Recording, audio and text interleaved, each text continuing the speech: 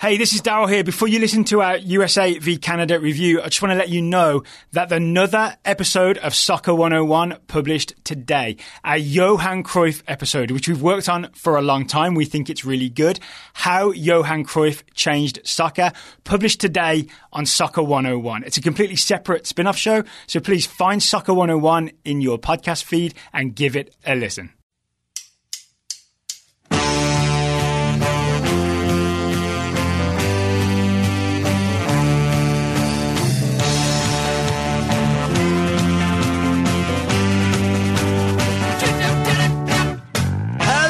And welcome to the Total Soccer Show. My name is Daryl Grove, and I'm joined by a man who's always willing to adapt his approach to suit the situation. His name is Taylor Rockwell. Hello. I'm going to yes and you on that one. My inclination was to say no but I will say yes and. Hey, buddy, how you doing? Hello. Yes and what? You can't say yes and then nothing. That's the same as a no but. Yes, and I think we should continue to evolve and change. You nearly failed improv, but you passed. I said yes and. And then I said hello. So, the USA... Last month... Can you fail improv? Do you think they give out failing grades? They can ask you to leave. That's probably true. Yeah. That's a failure. It's like, there's the door. Don't mind going through it. Go through it. Yeah, and Stuart does not say, I am pleased. So, the US last month, they went to Canada. They lost 2-0. This month... Canada came to us, which I think is part of it. Yep. The US... we weren't on that frightening, terrifying Canada away soil. Yeah. Inhospitable. Greg Berhalter and the US team sent out a different defensive shape, a different attacking shape, and a different approach to what we do with the ball. And the US won 4-1. He's flexible, it turns out. He is flexible. Way more flexible than I think most people would have guessed, and more than I would have guessed. Yeah. This, to me... This is a big moment because I was really... I've talked before about how I'm willing to indulge the Berhalter experiment and see if we can institute this sort of passing, positional play stuff. But after the Canada away game, I was very much like, okay, this could be bad. Yep. Let's see what happens in the home leg. Well, not the home leg, you know what I'm saying, in the home game. And, okay, we didn't do the positional play stuff. We'll talk about that later, maybe how that's weird that we've somewhat abandoned that. Yep. But the fact that we have a coach who is willing to say, okay, here's what they did, here's what we're going to do in response, and it worked, it makes me feel much better about Greg Berhalter. Yes, I agree. And with that in mind, I'll say this. I know I'm about to get a bunch of all caps tweets, and so be it. And Don't worry about what people say to you on Twitter. I'm just telling people right now I do not care. This is, literally, in my opinion, the best possible result U.S. fans could have hoped for. Why is that? Not just because we won, not because it was 4-1 and some goals all over the place and bookending the game essentially. It's because the U.S. won with Berhalter adjusting. If it had been the same thing, but U.S. were a little bit better and Canada were a little bit worse, and we scrap our way to a 1-0 or a 2-0 or a 2-1, or stumble into it, exactly. Then it's still definitely not scrap. Stumble would be the word there. It would have been great, we won, but it's still the same, and we didn't really see any adjustments, and it's going to continue. And I think that we saw adjustments tonight, and he really changed the way the U.S. came out and what we've seen from them.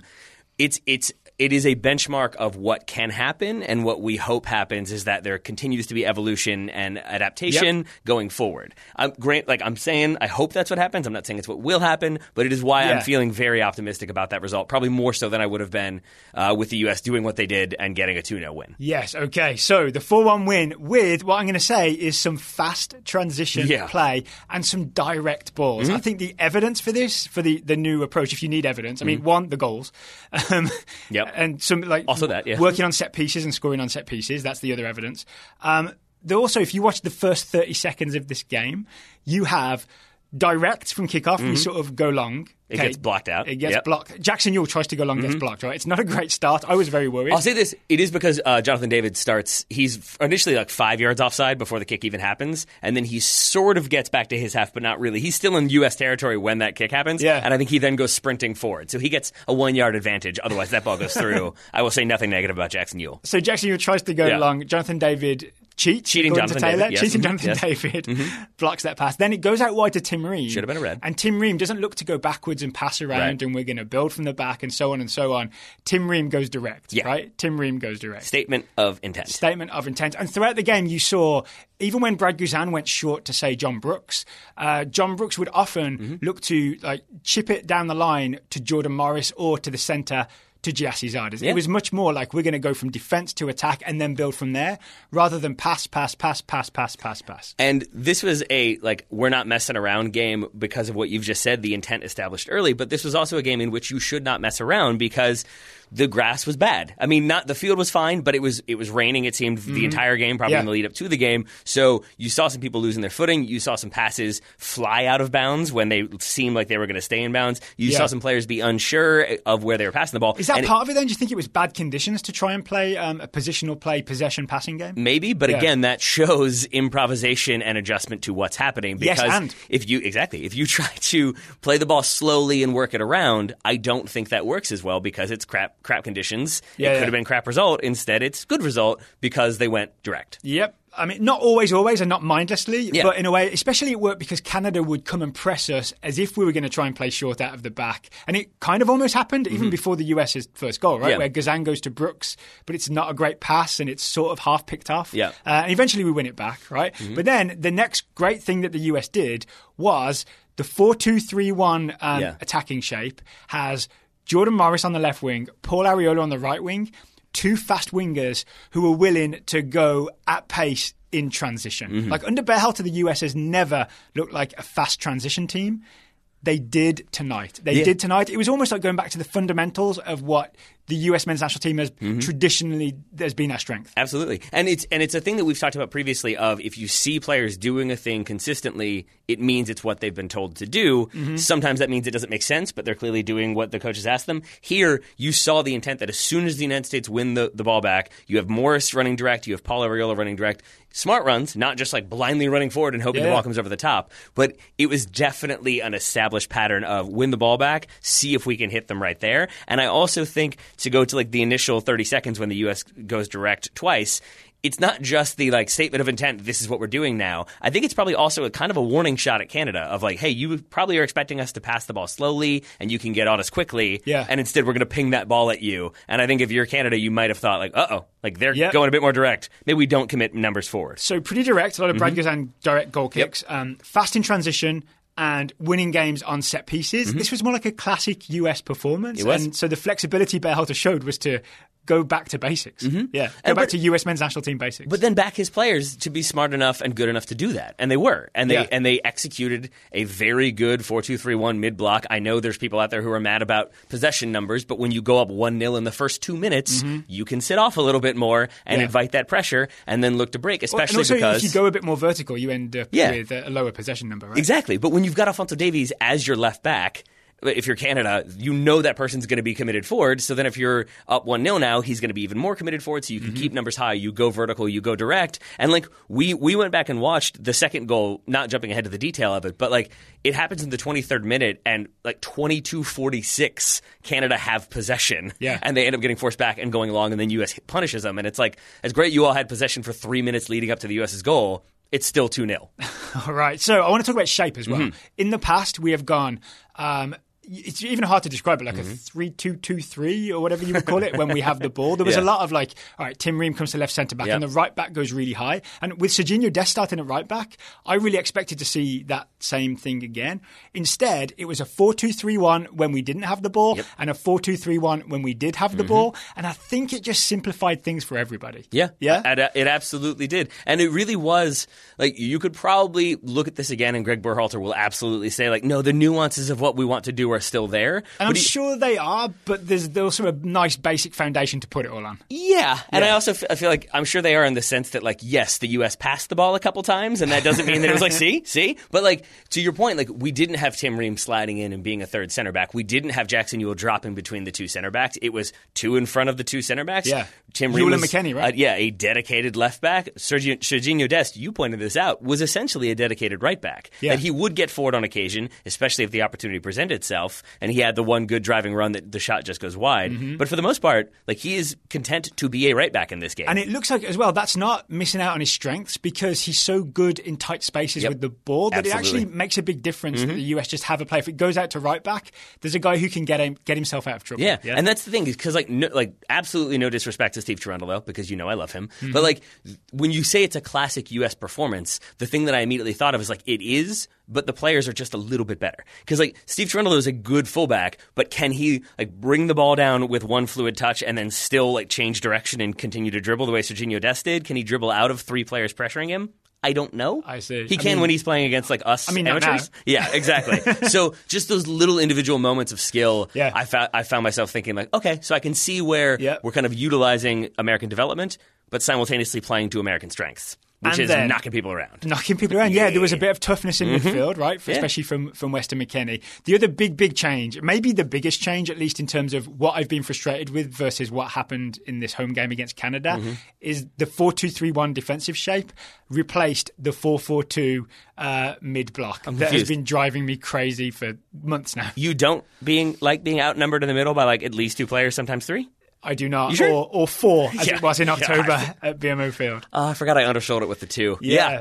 I have not been a big fan of that either. And to be honest, like I know I am not as worldly and soccer educated as Greg Berhalter. I'm not even close. But the idea of doing that sort of like the 2 forwards screen the midfield and they like block off options. Which is what we used to do. Yeah, it has never made sense to me because if you're facing one way and stuff is happening behind you, by definition, it's happening behind you and you cannot see it. So you can't really know where the midfield options are for Canada. So you can't really block them off that effectively without a ton of preparation. But if you stagger it and now you've got one person who's kind of fronting a player, one who's following, it limits the effectiveness of playing a ball into a player who now has 2 players around him. And if people are having trouble visualizing this, if you go back and watch any segment of the game, you'll see it, right? Rather than having 2 players against Canada away, it was McKennie and Sargent would go and be those front 2.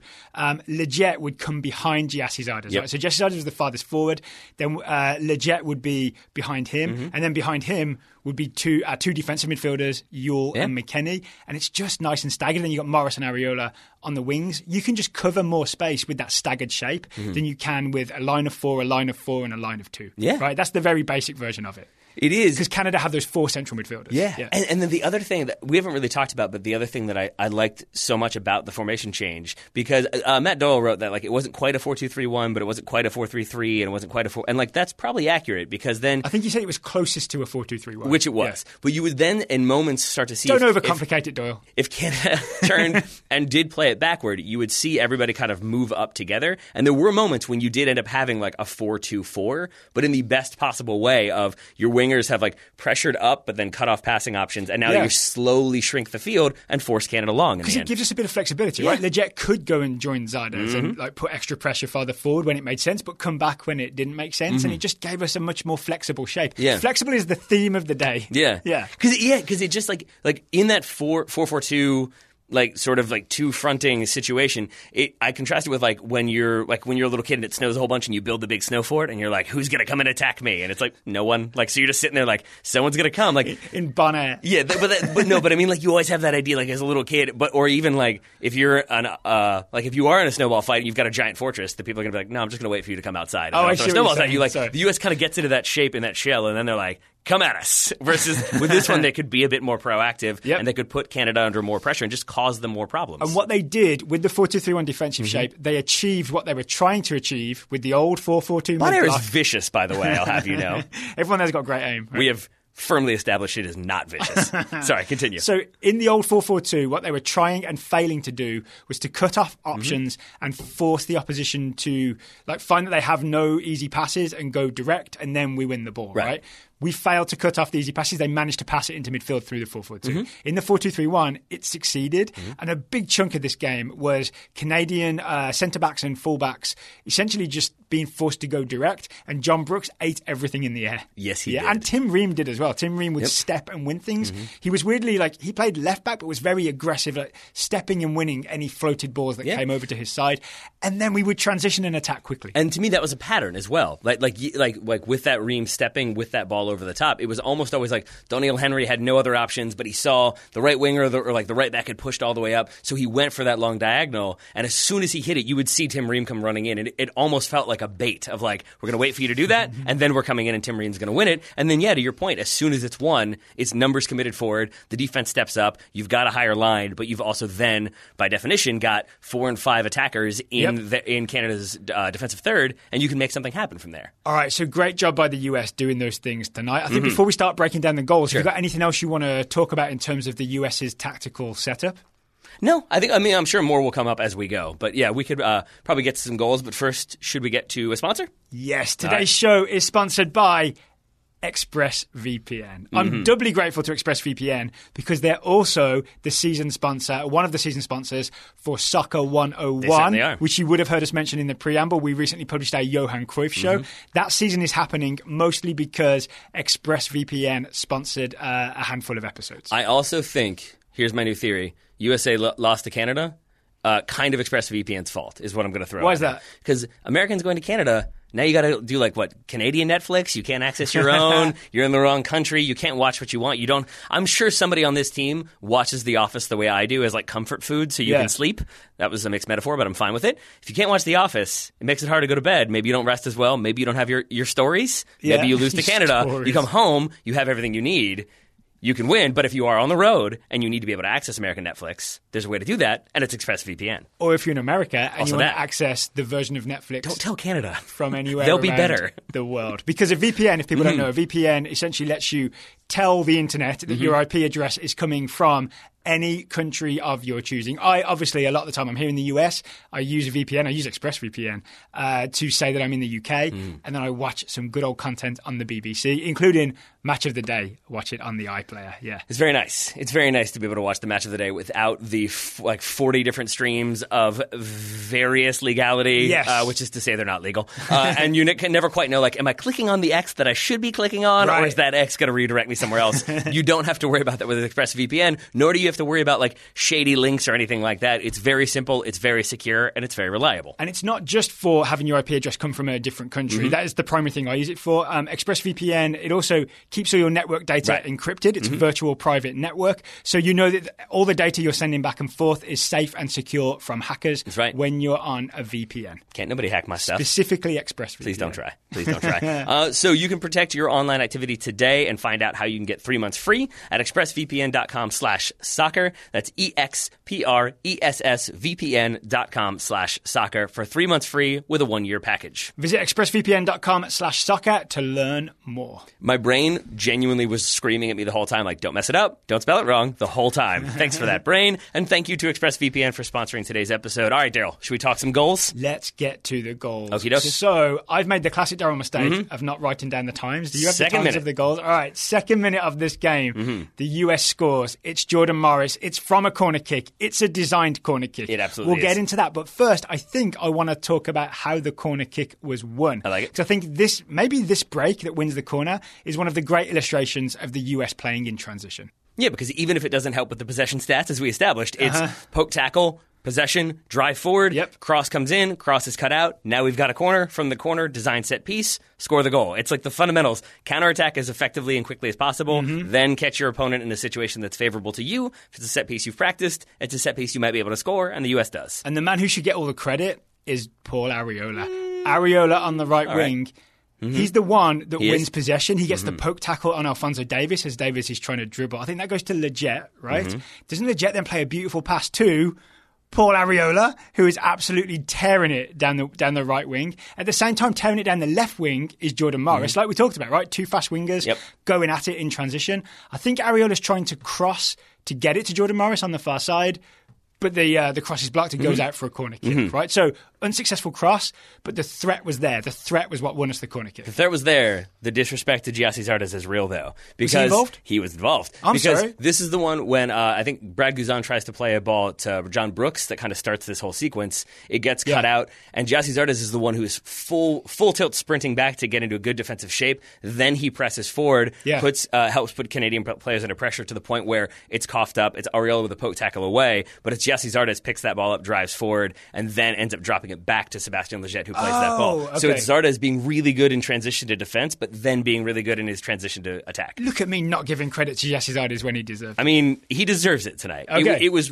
one of the best games I think I've seen from him in a U.S. shirt. Yeah. And that's mostly because I can't remember a lot of good performances from him, but there may have been better ones, but I thought he was very good tonight. All right, let's pause here for a second then to just talk about the decision to start Zardes over Sargent. It was a big one. That is a decision that's going to be very unpopular with the fan base.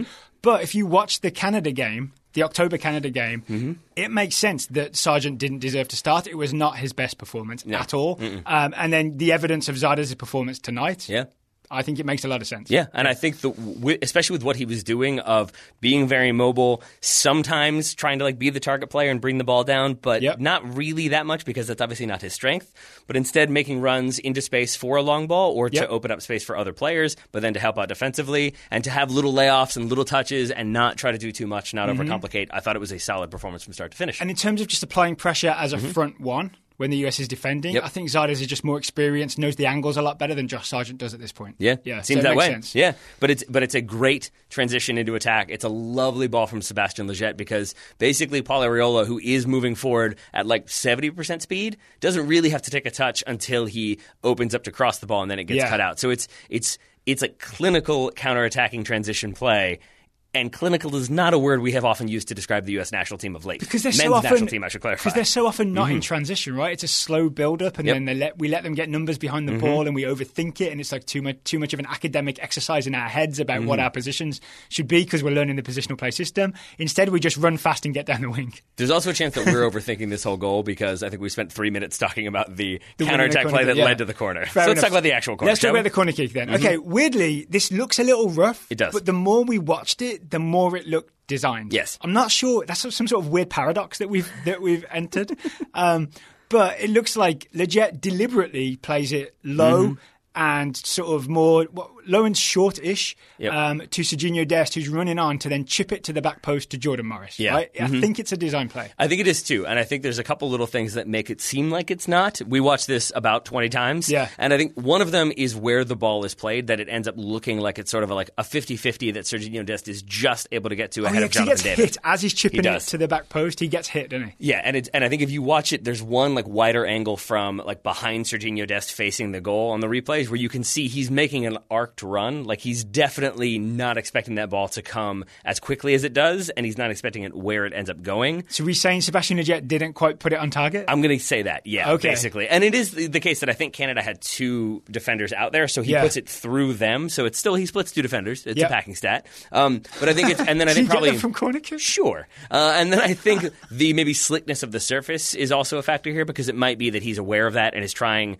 to hit it slowly enough that it gets through, but not too slow and not too fast, and ends up maybe getting it a little bit wrong. And you can see Serginho Dest, to his credit, adjust his run and then the acceleration and the closing speed that he's able to then get on the end of that one. And just very smartly, again, doesn't overcomplicate, doesn't go for a touch wide and then to get a shot off, just gets the flick onto the back post, which was, again, part of the design set piece. Because this is what looks rough. Yes. But the more you watch it, it's because he gets hit afterwards that it looks rough. But I think he gets hit after he's performed the exact follow through that he wanted anyway. So it was exactly what he wanted to do. Yeah. And then you can see it because the intentionality of the drifting wide from Jordan Morris and from Aaron Long, who are both kind of in the center as the ball is coming in, and then they both drift wide, but most importantly, drift wide to different spots. Jordan Morris towards right at the top of the 6-yard box. I think Aaron Long drops a little bit further back and a little bit further out. So either of them could have been the recipient of the Dest exactly. ball, right? So then Aaron Long can attack it if it's behind Jordan Morris, or can bring it down and play it back in if need be.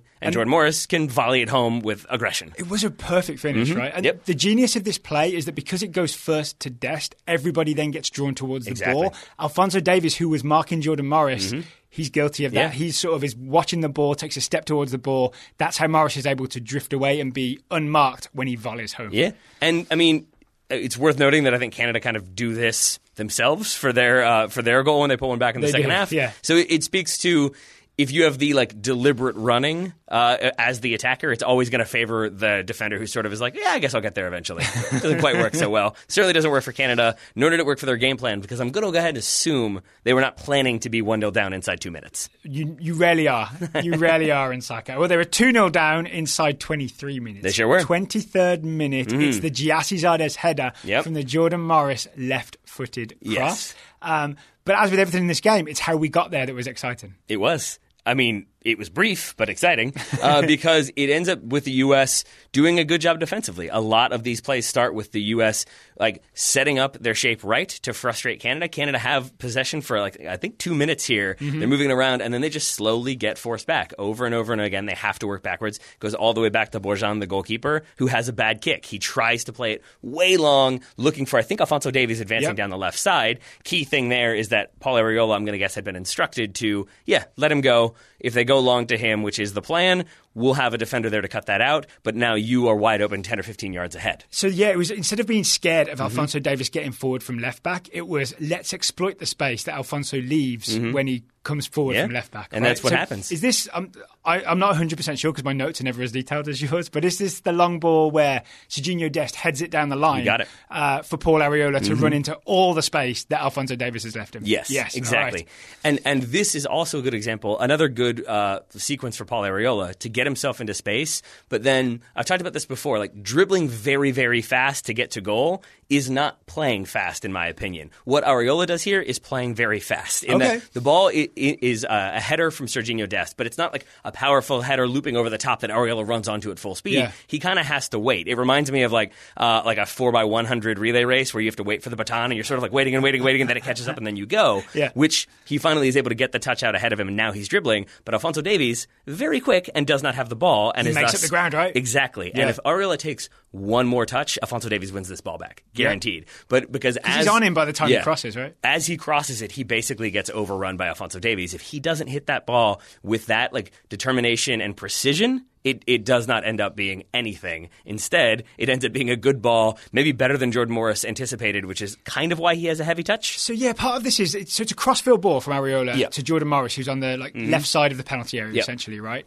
Should Vitoria have got to this ball? He should have gotten something to the ball because I think that's... This is the Canadian centre-back, for those who don't know who Vitoria is. The one who looks like a giant Luis Suarez. He really does. We were trying to figure it out and you said Suarez and I got very excited because he definitely does. Big Suarez. Yes.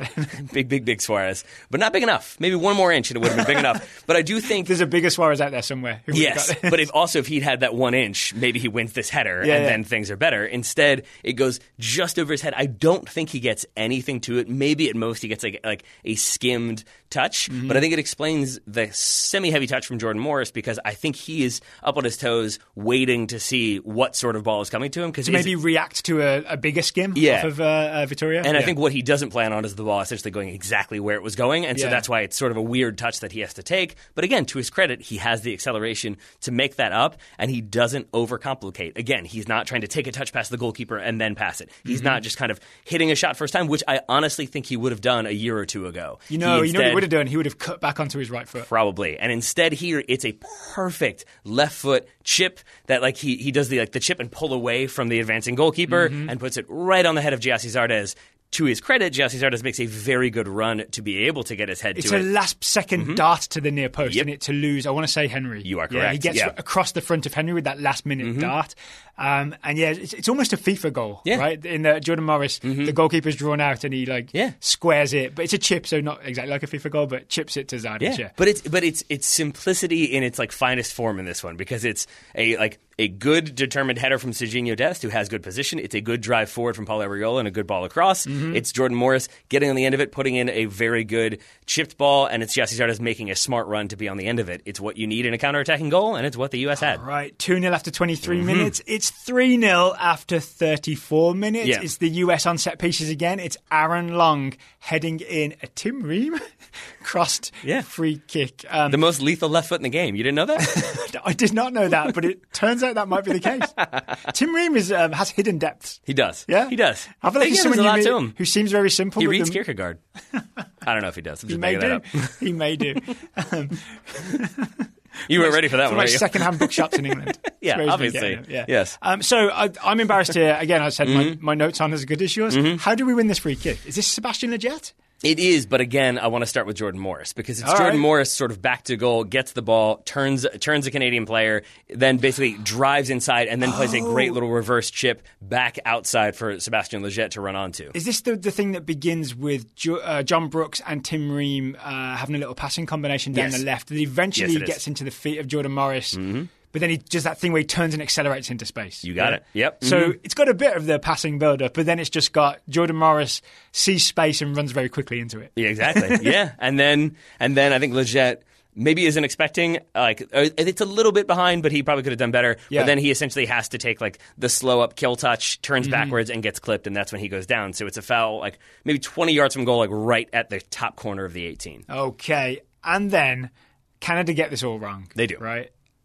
So Taylor Twellman did a lot of complaining during the ESPN broadcast. The one thing where I think he was really correct was complaining about Canada's defending. Yes. On this This was not piece. good. This was not so good. It was not good because by the time Aaron Long heads this, I mean, it's actually a really good header, right? Because he puts it, he's quite far out and he gets power and direction right into the sort of side netting, cornerish. But he's also not challenged at all when he goes for that header. No, he's not. Yeah. No, he's not. And we went through we went on a journey with this one. You and I did. We? Yeah. Of okay, this happens. Oh no, wait, it's this happened. It's this. And I think we ended up getting to a somewhat complicated, but the most basic explanation is essentially that Canada are man marking fairly aggressively. And Donnell Henry, I think, is supposed to be tracking John Brooks. Yep, for sure. John Brooks makes a near post run. So too does Zardes. Thank you very much. They're kind of following the same parallel path from the center to the near post. And there is a very strange thing. I have done it. I don't know why it happens. When you're defending a set piece and you sort of lose your mark,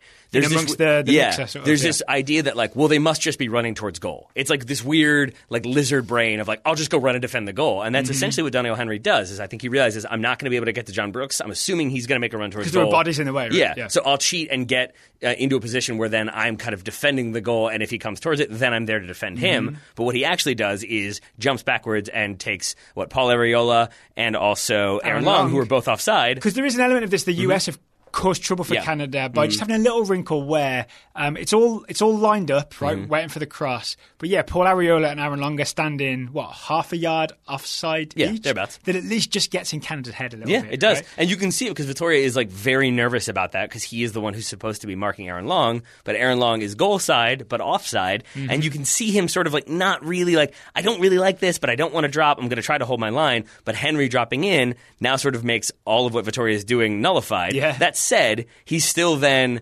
tries to overdo and get goal side, and because he does that, he's not tracking the ball. He's not really tracking Aaron Long. Again, he's just trying to get closer to the goal to be between the man and the goal, and doesn't really end up defending the cross in at all. And two things have happened as the ball comes in. Because people have gone with Brooks and with Zardes making that near post run, it clears out a little bit of space for Aaron Long, right? But also Aaron Long does a clever thing where he starts going towards goal, but then just takes a step backwards as the ball's coming in. And that's how he's got loads of space between him and Vittoria. I think Vittoria falls down on that cut, by the way. He does. I think, when he's trying to scramble to get back to get back to it. This is why Aaron Long... It's a very long and complicated explanation of how you get free on a free kick, just like Aaron Long did. Yeah, but I think we heard Greg Berhalter talk in the pregame press conference. We haven't heard anything postgame. I'm assuming it was just him fist pumping in the air. But he talked about how they were going to make up... I wish we had the press conference. I guess when we do the Cuba preview on Monday, we'll know what was said in the press conference and we can reflect upon it. But two things that I think are key from the pregame press conference, where he said, when he was asked, how do you make up for Christian Pulisic, he said, speed and physicality? Yep. And he said, we've been working very hard this week on crosses. You look at where these goals come from and how they come about. It speaks to me a lot of what they've been working on worked in this game. And that's why I'm comfortable spending 10 minutes breaking down a driven free kick that gets headed in kind of awkwardly, because I think there's a lot to it that speaks to the work that's being done. Same on the corner kick, right? There's two. I mean, when you score two different set pieces, I think there's a very good chance that you've put a lot of work into those set pieces. You will get no arguments from me, my friend. You will get no arguments from me that we very much appreciate today's sponsor. Shall we get to them? I think we shall. It's Roughneck Scarves. It is Roughneck Scarves. You know about Roughneck Scarves if you've been listening to the Total Soccer I sure do. show. If you're a Seattle fan who also knows things about Roughneck Scarves, or it's getting colder, you want a scarf, I believe they already have their Seattle Championship scarves you can get. They still have the Seattle-Toronto hybrid one, which I almost considered buying for my nephews, or my cousin nephews, sort of, who live in Seattle, until I realized it doesn't have the year on it. And there have been so many Seattle-Toronto games that it's kind of difficult to know which one. It doesn't really have the exclusivity of this one. So you can get a Seattle champion scarf. You can get US men's national team scarves. You can. You can also design custom scarves. Oh, boy. So I put a tweet out. Why would you do this? Asking if you were to design a custom Roughneck scarf to represent the US's 4-1 win over Canada, what would it look like? I haven't pre-screened boy. these, so we got like 30 responses, so I'm going to try and find a Trying to couple figure out who is good going ones to that be catch my eye. the most consistent victim. But I guess you're not going to read the mean ones, the negative ones, right? Is it going to be a positive roughneck scarf reading? Yeah, I'm trying to make it a positive roughneck scarf reading. Let's go with Mark Bajarski. Okay. Mark Bajarski says, Weston McKennie's flying kick on one side and, quote, we make everything harder than it has to be, unquote, on the other. Who said that one? Well, no one actually said it, but I think we sort of, because we lost the away game and then won the home game and qualified for the Nations League semi-finals, assuming we beat Canada next week, we've definitely made this CONCACAF Nations group harder than it had to be. We certainly have. Yeah. We certainly have. I like that one. I like Weston McKennie flying through the air. That works for me. Okay. Let me keep on scrolling. How many of them are Berhalter related? I mean, I'm scrolling past the ones that are not so happy. David Morales. David Morales. GGG and Giassi celebrating on one side and Twellman on the other side, furiously crunching numbers to try to discredit the win because it was against a weaker side. Right? Yeah, Tyler Twellman, I think, went into this determined not to be impressed. Yeah, right? It did feel that way. And especially in the sense that multiple times they were doing their sort of weird tangents about like what books they've been reading. It's like there's a game happening, guys. Analysis? No? All right, whatever. It's better to have imaginary Kierkegaard readings from Tim Ream. Indeed. Another one from MLS Aces podcast. It kind of might be better for that. But yeah, anyway. MLS Aces podcast says, on the first side it says, now let's. On the second side it says, not lose to Cuba. Which is a good point because I just made the mistake of saying we've qualified for the semi-finals of the Nations League. We absolutely have not unless we beat Cuba. Unless we beat Cuba. Yes. So we've got to make sure that we do that. Any more gems you want to get to, or should we move on to talk about the rest of this game and maybe what happens next? I think we should let people know that if you buy a scarf anywhere on roughneckscarves.com, use the code Total Soccer Show. Do it. Total Soccer Show, all one word. You'll get 20% off any scarf that you see in the Roughneck Scarves store. You certainly will, and it's worth noting that 20% is the all-inclusive pricing as well, so you're going to get that discount, but you're not going to then get like, oh, it's a convenience fee of $4 and a convenience shipping fee of $9. It is what they say it will be, nice and easy. So thank you to Roughneck Scarves for sponsoring today's episode. Daryl, we do have 2 more goals to get to. How much time do we want to spend with those guys? With those goals? As long as it takes. Okay. As long as it takes. The team that scores next is Canada. They make it 3-1. They make it a little nervy, right, in the 72nd minute. Kind of. And I know that like, Ian Dark said that, like, oh, we might have a game on our hands. But with that in mind... I tensed up. Did you? It never felt like we didn't have the... Narrative is the wrong way to put it, but it did not feel like Canada were truly getting back into that game. We didn't start to see that sort of flurry of like Brad Guzan with a desperate save, and then there's a desperate tackle, and then we barely hang on at a corner. It felt like they got this goal, but their opportunities, even if they had more possession, even if they had some decent shots, were not nearly as effective as the 2 they got when they were playing in Canada.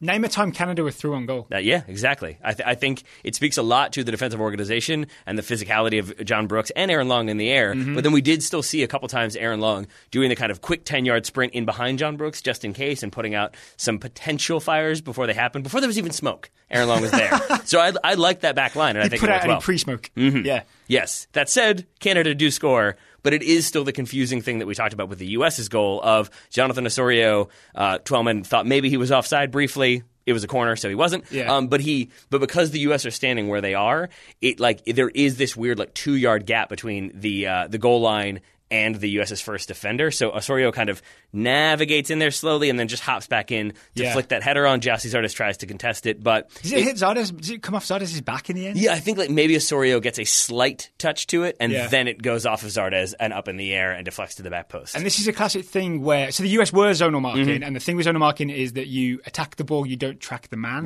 right? And in the end, we all ended up looking at that flick-on ball and thinking about what's going to happen, and Vitoria makes a run to the far post to just head it in. Except that Vitoria was man-marked by Jordan Morris. Oh, because he starts really high up on the top of the area where we are man-marking, with zone marking in the box, right? Yeah, but it's actually a failure of man-marking because Jordan Morris didn't track Vitoria all the way. Exactly, but it again is that sort of the ball was delivered to the near post. Like, caveman brain comes out when you're defending set pieces, it seems. Because when the ball's driven to the near post, you do have that inclination to just it's there. What's happening in the near post? And you no longer pay attention to the person that you were very decidedly paying attention to mere seconds before. It's the one bad thing that Jordan Morris did. I take that back. It's the second bad thing that Jordan Morris did, because there was that left-footed cross after a really nice quick passing move where he fluffs the cross. Was that a cross? Yeah, Does it count? It was an attempt. Yeah. All right. Yes. It was an attempt. But it is I would say, another design set piece that works effectively. In this case, it's for Canada, and it's 3-1. Daryl was nervous. I was not. Gyasi Zardes definitely was not,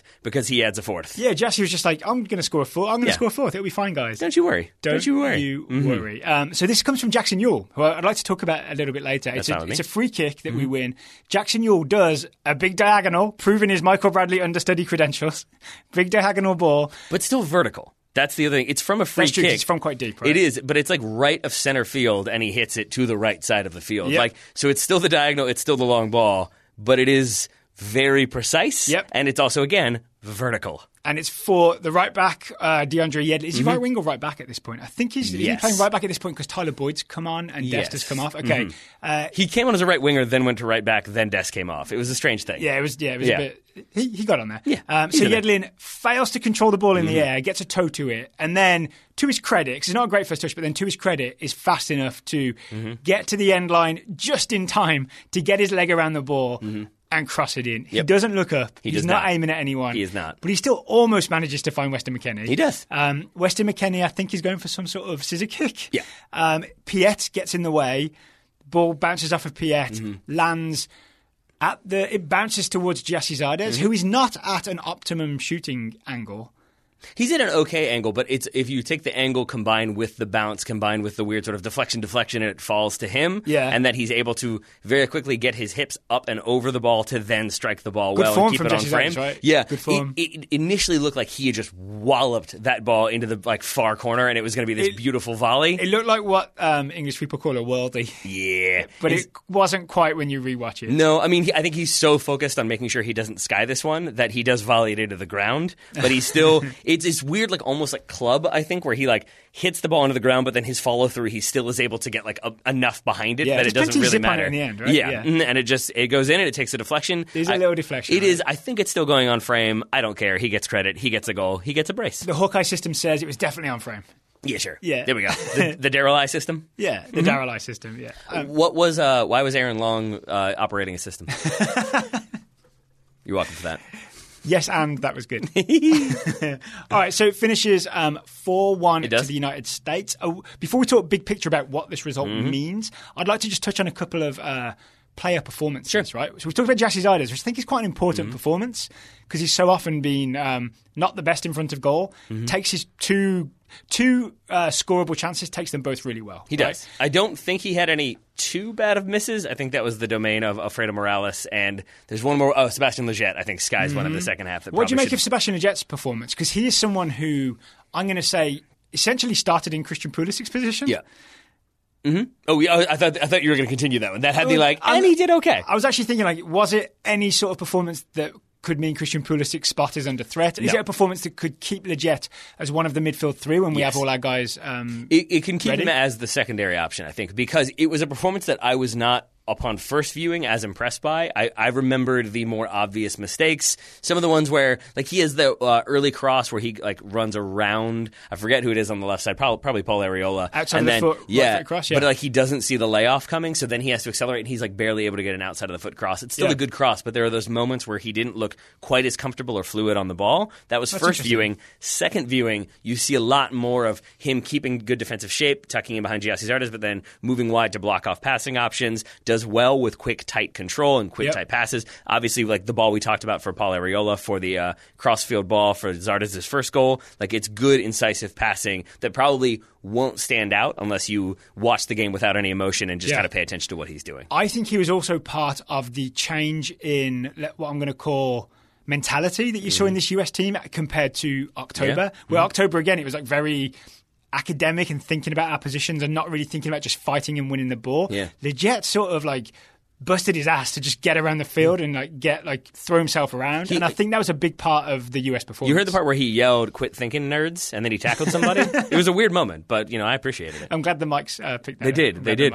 So we mostly enjoyed what we saw from Sebastian Lletget. Do you want to handwrite your apology letter to Jackson Ewell, or do you just want to issue that over the radio? What do I need to apologize to Ewell for? You really don't, because I know Daryl well enough to know that he will argue he was technically correct, because your concern was the best kind of correct.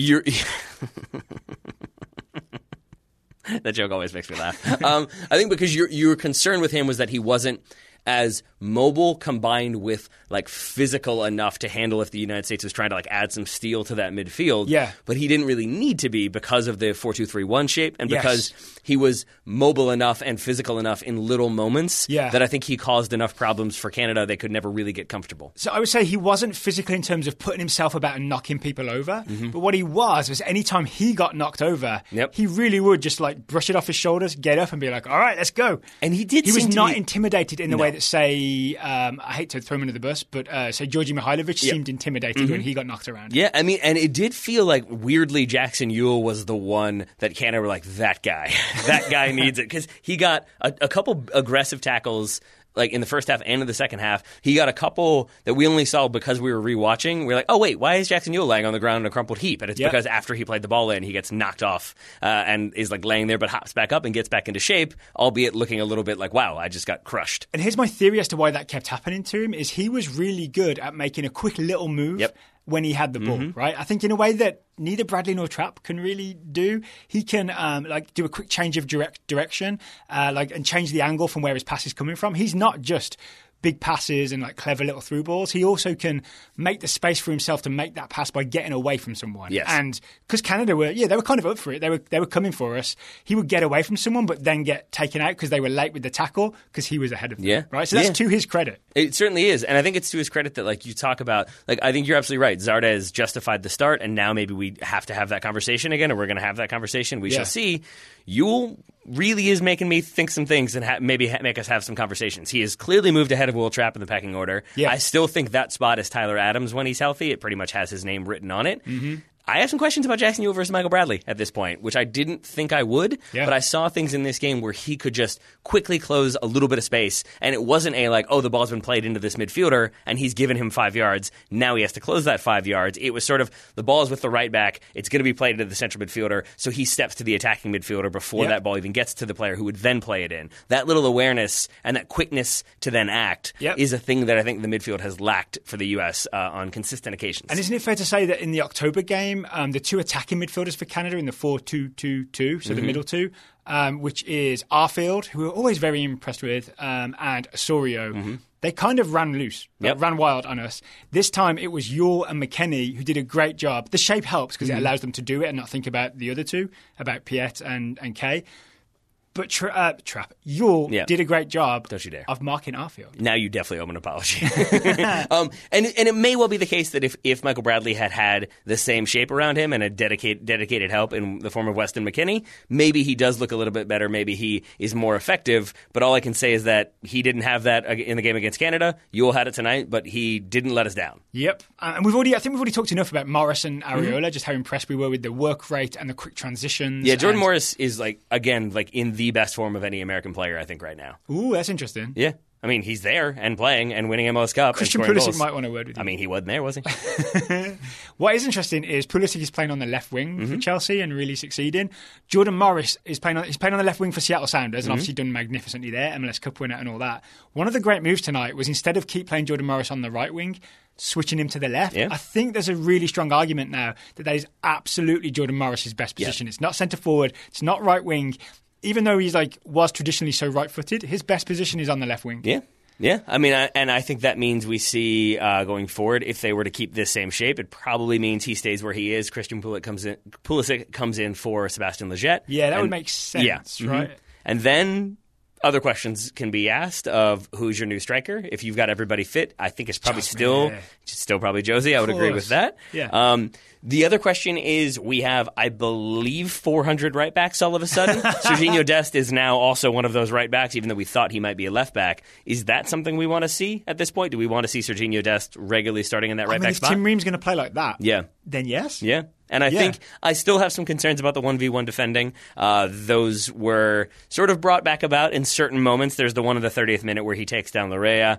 It was on the... Didn't get beat for pace by Larrea, right? Stayed with him and took him down just outside the area. I'm going to say he did just enough. Except my concern is, like, he gets him just outside the area, but he does, Larrea, end up landing in the box, and I believe the rule is a foul that occurs outside of the box but continues into the box can be given as a penalty. I was just saying that could have been a penalty. That was real close, is yes what I'm saying. But that was a minor moment compared to the overall performance. Yep. I think I'm okay. Even though I liked Reggie Cannon, and still like Reggie Cannon, I think Sergiño Dest offers so much more in that spot. Yeah. And then you can still have DeAndre Yedlin for like the impact speed if you need it. Dest also offers just a little bit of arrogance that maybe the US needs. Didn't you see a couple of no-look passes when he was just kind of taking when he it did to not them? need to do that, but he was definitely just like, yeah, why not? But there's a version Here's of some that. sauce for you. There's a version of that that's just showing off for no reason. Yeah. There's also a version of that is sort of imposing your will Yep. and letting the opposition know that you are someone that you are a team that can humiliate you. Yeah, I mean, it's an Olay. It's that sort of like, just like, here you go. Yeah, I can do whatever I want. I kind of like it because the US lacks that because we've so often sort of been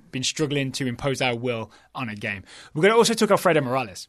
Okay. So I'm going to just speak for myself. I was all into the idea that the US lacked midfield aggression in October.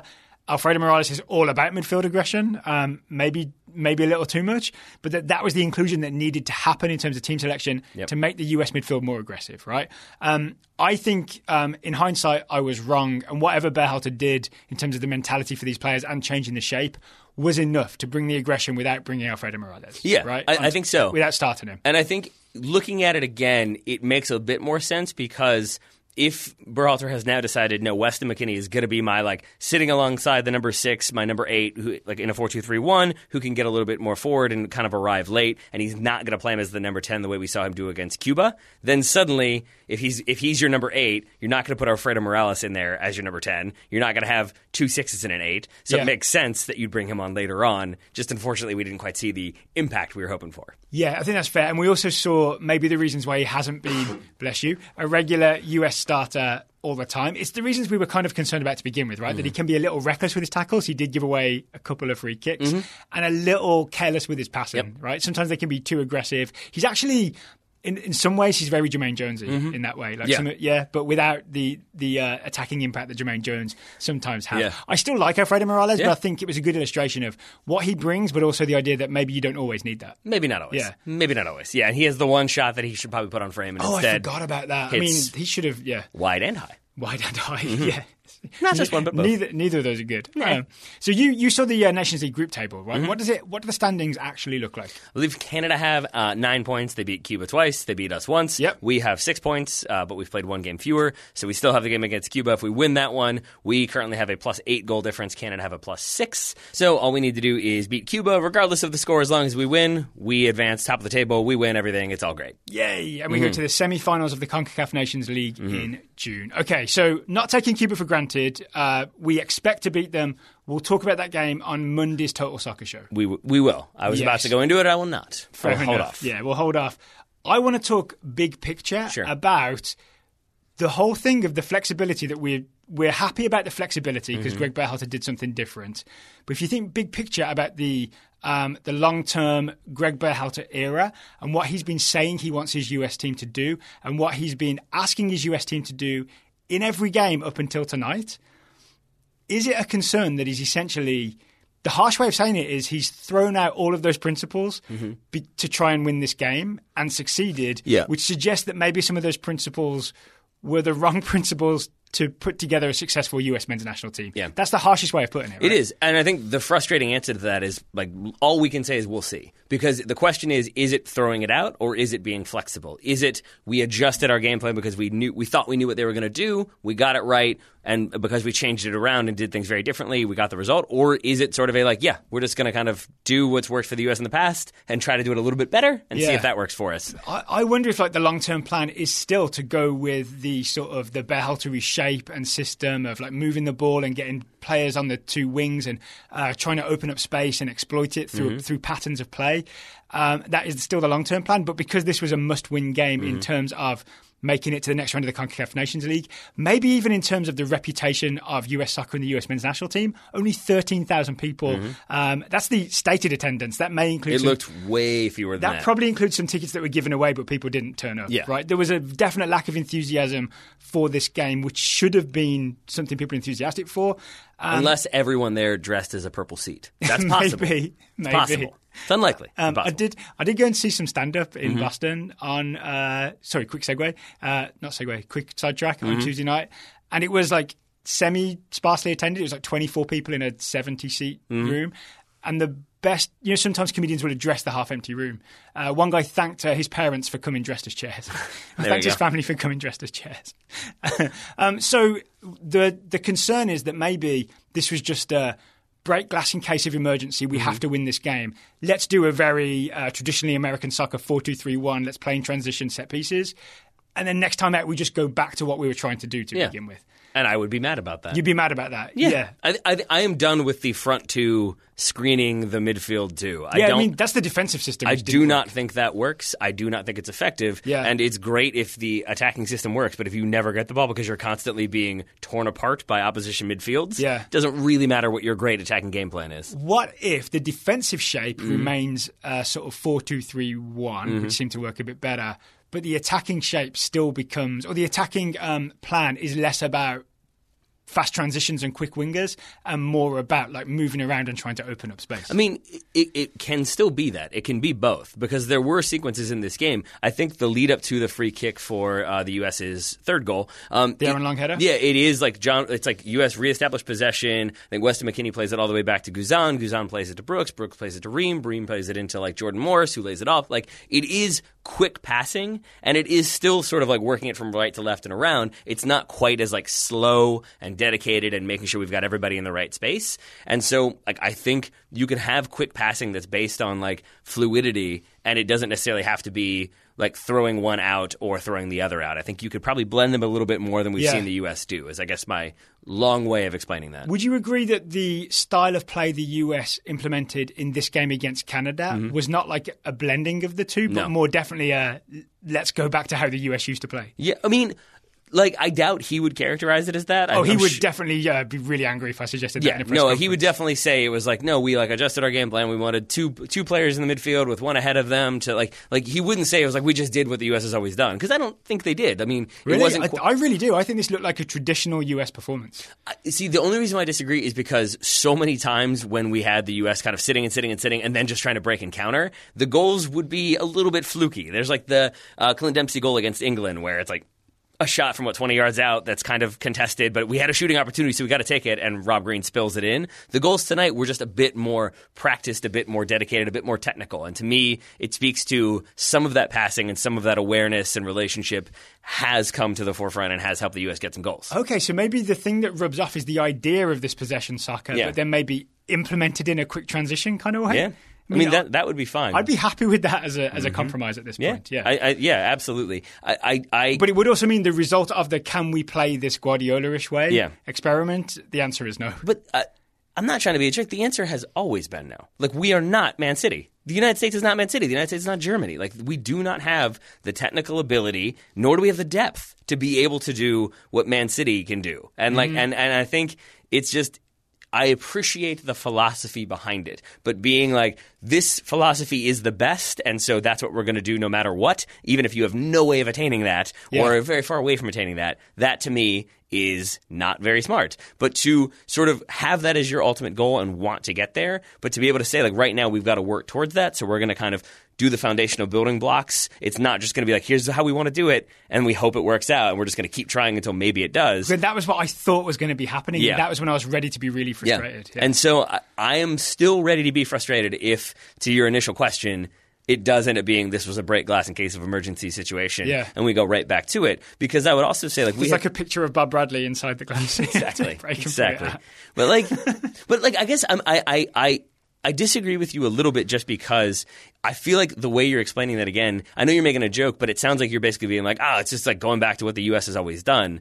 And I guess I just don't even quite mean see it. that. I don't necessarily mean it as a negative because I think it's an effective way of playing, but it's a negative if Berhalter really is committed to this other style of play. But then it's almost like saying, okay, but when we really have to win again, forget all that. Let's just do what we're good at. Yeah, okay, I can see You know that. what I mean? I can see that because like we had the conversation about like, do the U.S. go back to what they've been doing against Cuba because it worked so well the first time?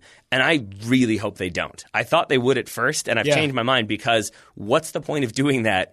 Like I know the idea would be like, you do it against weaker teams and you play better teams, then you like go with a more pragmatic approach. Is maybe the lesson from this, but my argument would be like better teams is Canada. Exactly. That's where I'm concerned. Like we're not playing Cuba in a World Cup. I'm fairly confident. Yeah, I mean, well done to them if they get there. Yes, indeed. Things have changed, in which case maybe we shouldn't do that either. But like, yeah, I don't see the point of continuing to do that against teams that you can bully, and then against teams that are slightly above that, you go back to like, okay, now we got to just kick it long and hope. I mean, and the long-term goal was hopefully that style of play would be like this weird weapon that the US has that would elevate us higher than we've been able to go so far, right? So if it's not going to work against medium strong to strong teams, then it's not worth investing the time in, right? Like I'm sure Berhalter would say, I think it can work against the medium to strong teams, but the evidence is not there yet. Is it there at all? No. Okay. Yeah, we're not there yet at all. Yeah. I guess, when you say yet, my idea is like that implies like, but it will get there soon. And I'm telling you, I genuinely do not believe that if you do those front two, screening the center midfield too for the you're US talking about the defensive system. I'm talking about the possession style of play, right? And again, we're talking about two different things. I guess we are, but to me, it's like it doesn't really matter because I don't think you can get a possession style of play if you never have the ball. Okay. and you're never going to have the ball if you get overwhelmed consistently. But again, this is why I asked you the question. Like, if we have the more sensible defensive setup, when we get the ball, do you feel comfortable with us not playing in transition, but going back to, okay, we're going to like move the ball backwards and from side to side, and we're going to slowly open you up? Or is it better to just say, all right, Jordan Morris is fast, Paul Arriola's fast, they both work really hard, let's have them like go at teams in transition? Well, see, I think this is where I think there's somewhere in between, because this is maybe what I was saying when I say like I don't quite agree with you of like let's just like boot it long. Even when I said like let's just kick it long and hope. It long. Like but the idea of like break Bob Bradley's glass, that whole like to me, like if you look at some of what we saw tonight, we saw John Brooks like clearly getting the ball and wanting Jordan Morris to drop into a specific space. We saw that in the first couple of minutes. He's calling Jordan Morris in. We saw that routinely from then on, that it would either be occasionally I think he would make that dummy run to then make the run over the top, or sometimes we'd see him run in, but Tim Ream would then advance 10 yards really quickly for the layoff from Jordan Morris. And to me, you still saw those patterns of play, those patterns of possession. Okay. It was just a bit more direct than we've seen, and that would be okay with me. So that's the happy compromise for you? I think so, because am I overselling the sort of let's just play in transition thing? What do you mean? Like, because I'm saying that I think the US played more in transition than in possession. No, I don't think you are. I think that's definitely accurate. I just felt like there was more logic to it than I think we've seen from some US teams in the past who went for that same style. That was a bit more like Jordan Morris is fast, let's just hoof it over the top and hope. That's not what we did tonight. And I'm not saying you said that either. But I think that is where I'm a bit more comfortable. The thing I'm not comfortable with is I think anytime you, aside from being Pep Guardiola and Man City, are saying like this is how it has to be every time. So even if Paul Arriola has 40 yards of space ahead of him, he's got to slow it down and find that pass in the middle. Pass it backwards to a midfielder who can then maybe switch it over to the other wing and we'll try and open up space. And then Paul Arriola's going, but the space was there. I wanted to run into it. Exactly. And I think we want... Not that Berhalter would ever tell him to do that. That's a very like extreme example to try and prove a point. Right? I don't know. Yeah, you do. Yes, you do. Yeah. All right. So at the very least now, as US fans, we kind of have this interesting... philosophical question, right? Of how is this US team going to play going forward? I really hope someone asks Greg Berhalter about this in this press conference or sometime next week. I'm kind of tempted to fly to, where is it, the Cayman Islands, and ask him that question in the press conference. I don't mean to end this on like a Debbie Downer note, but I would remind you that Berhalter was asked a question in the press conference on Thursday of like which players have like really risen to the occasion and like kind of stood out above the others, and you answered the question before he did, and you answered it correctly. That he said like, oh, guessed what he was like the whole collective has worked well, and the whole the whole team or what, like you answered that very well. I said that just to say that I feel like you might be frustrated by his explanation of how they're going to play going forward. All right, just for fun, can we game plan this? If you wanted to get the answer to this out of Berhalter, the thing we know is you don't tell them your assumption. Yeah, you don't tell him your assumption. You just find a way to ask him the question. How would you ask him? Essentially, the question you want to ask is, have you abandoned the positional play, possession style of play in favor of quicker transitions? This is the hard thing. Because he would say, I don't think we've done that. No, he would. I think this is the thing that maybe people don't realize that is difficult about asking questions to coaches is like, if you lead with like, so tonight you didn't do this, they will automatically, it does not matter what you say. If you, a journalist. So tonight it was more about transition than possession. No, it wasn't. Yeah. I disagree. Like coaches, for whatever reason, never, ever, ever want to be told by the media, this is what you did. They never want to be like think that you're operating the assumption that like we're equals when it comes to this. Yeah. So part of it is as well, a journalist or a podcast wants to at least boil it down to something that's you can say in one sentence. Yeah. Whereas in a coach's head, especially a coach like Berhalter, who's more academic, there's many like complicated layers to it. You know what I'm saying? It's like if there's a chalkboard full of complicated math and equations and everything, but actually when you if you solve the entire equation, it would just say 2 + 3 = 5. Yeah. You know what I'm saying? Yeah. But there's a more complicated way of getting there because there has to be. But ultimately it boils down to 2 + 3 = 5. Yeah, exactly. So, okay, two things. First, to your question. Berhalter would say there is no chalkboard. Exactly. Because you couldn't say, are you going to abandon your style? It would basically just have to be, you have to find a way to ask. I've abandoned my style! Right? Easy, Daniel. You'd have to find a way to basically say, what was the difference between the game in Canada and the game tonight from a tactical standpoint? Because otherwise he would just be like, well, we weren't up for it. We weren't as prepared for that one tonight. We were prepared. You have to make it about tactics without implying that, you know more than he does. So it would probably have to be what was different from the game against Canada in terms of tactics, and should we expect those same tactics going forward? Yeah. It's probably how you have to phrase it. But then it gives him space to give a vague answer. It does. Right? It does. I mean, you could I hope if someone from US Soccer hears this, they're okay with us trying to game plan how to ask Berhalter a question. Well, I think that's fine. Because I think the other thing that we're doing is game planning how to ask him in a press conference, because the reality is unless you're going to grab that mic and keep going and risk getting tossed out, you're not asking follow-ups. So you can't say did you all abandon your game plan tonight? No, we didn't. Moving on. You can't then follow up. The other thing I wanted to say, though, I thought you would appreciate this. Greg Vanney spoke first at MLS Toronto Cup. coach? Yeah, after Toronto lost. And he was clearly not thrilled to be there because they had just lost. His locker room was very quiet. But you could see him, I think because of that, he wasn't really hiding anything. And so, he got a question that was sort of how you feeling? And he kind of gave that reporter a look of I know why you're here and I hate you. And then he got another question. And then Joe Lowry and I think Joe asked a tactics question. And you could just see him be nerds. It was just he was not hiding his expression. And it was a nice, oh, okay, you're tactics nerds. Yeah, we did this. I'm sure in coaches' heads they categorize press into those various but it was definitely buckets. just you dorks. Anyway, here was our tactics. Yeah, he's a nice guy. He gave good answers. All right, I think we should end it on that note. That sounds good. All right, so we will be back on Monday. We will be, I think, previewing Cuba, but because in a weird way, it's not that interesting to preview Cuba. We'll also talk all respect to Cuba, some bigger picture US men's national team stuff, because there'll be more stories that happen over the weekend and throughout the next few days. Why are you laughing? I can't say it on air, but what you just said reminds me of one of my favorite Tony Soprano lines, which is, with all due respect, this is bull. You can't be we're going to destroy Cuba. No disrespect to Cuba. Yeah. I mean, am I making a mistake doing that? I think we saw them at Audi Field. I was going to say this earlier. I'll just say it quickly. I think it's going to be a really ugly game. I do not think we're going to beat them 7-0. I think it will probably be a much closer scoreline because I think it will be physical and aggressive, and it's the U.S. going away to a different area. That's always can be a little bit of a challenge. We don't know what the facilities are going to be like and all that good stuff. Berhalter has never won away from home with the U.S. men's national team. Oh, boy. Yeah. Oh, boy. And also, actually, Nave said it. I mean, we'll save this for the actual preview, but Canada beat Cuba 6-0 in Canada. The away game, they won 1-0. Right. Exactly. So I would expect hopefully more than that from the U.S., and I hope that they don't kind of succumb to the the locker room isn't what we thought it would be, and there was water on the field, a la Cuba. I'm hoping they... The AC was at 74. I was expecting 70, 71. Right? This is inhospitable and unacceptable. The world has never suffered such atrocities. And so I hope we see more of what we saw against Canada, which is fight and aggression when it's needed, but then technical play and smart passing when it's also also needed. I would expect the U.S. to have more possession. I hope we're not sitting back and trying to counter on Cuba. Yeah. But I think it will be a more physical, ugly, and probably closer scoreline than it was in D.C. Okay. If you're looking for more soccer content in the meantime... Where would you ever find it? Where would you ever find it? In your podcast player, you could find Soccer 101. You can listen to our Johan Cruyff episode. We worked very hard on it. Please reward us by listening to it.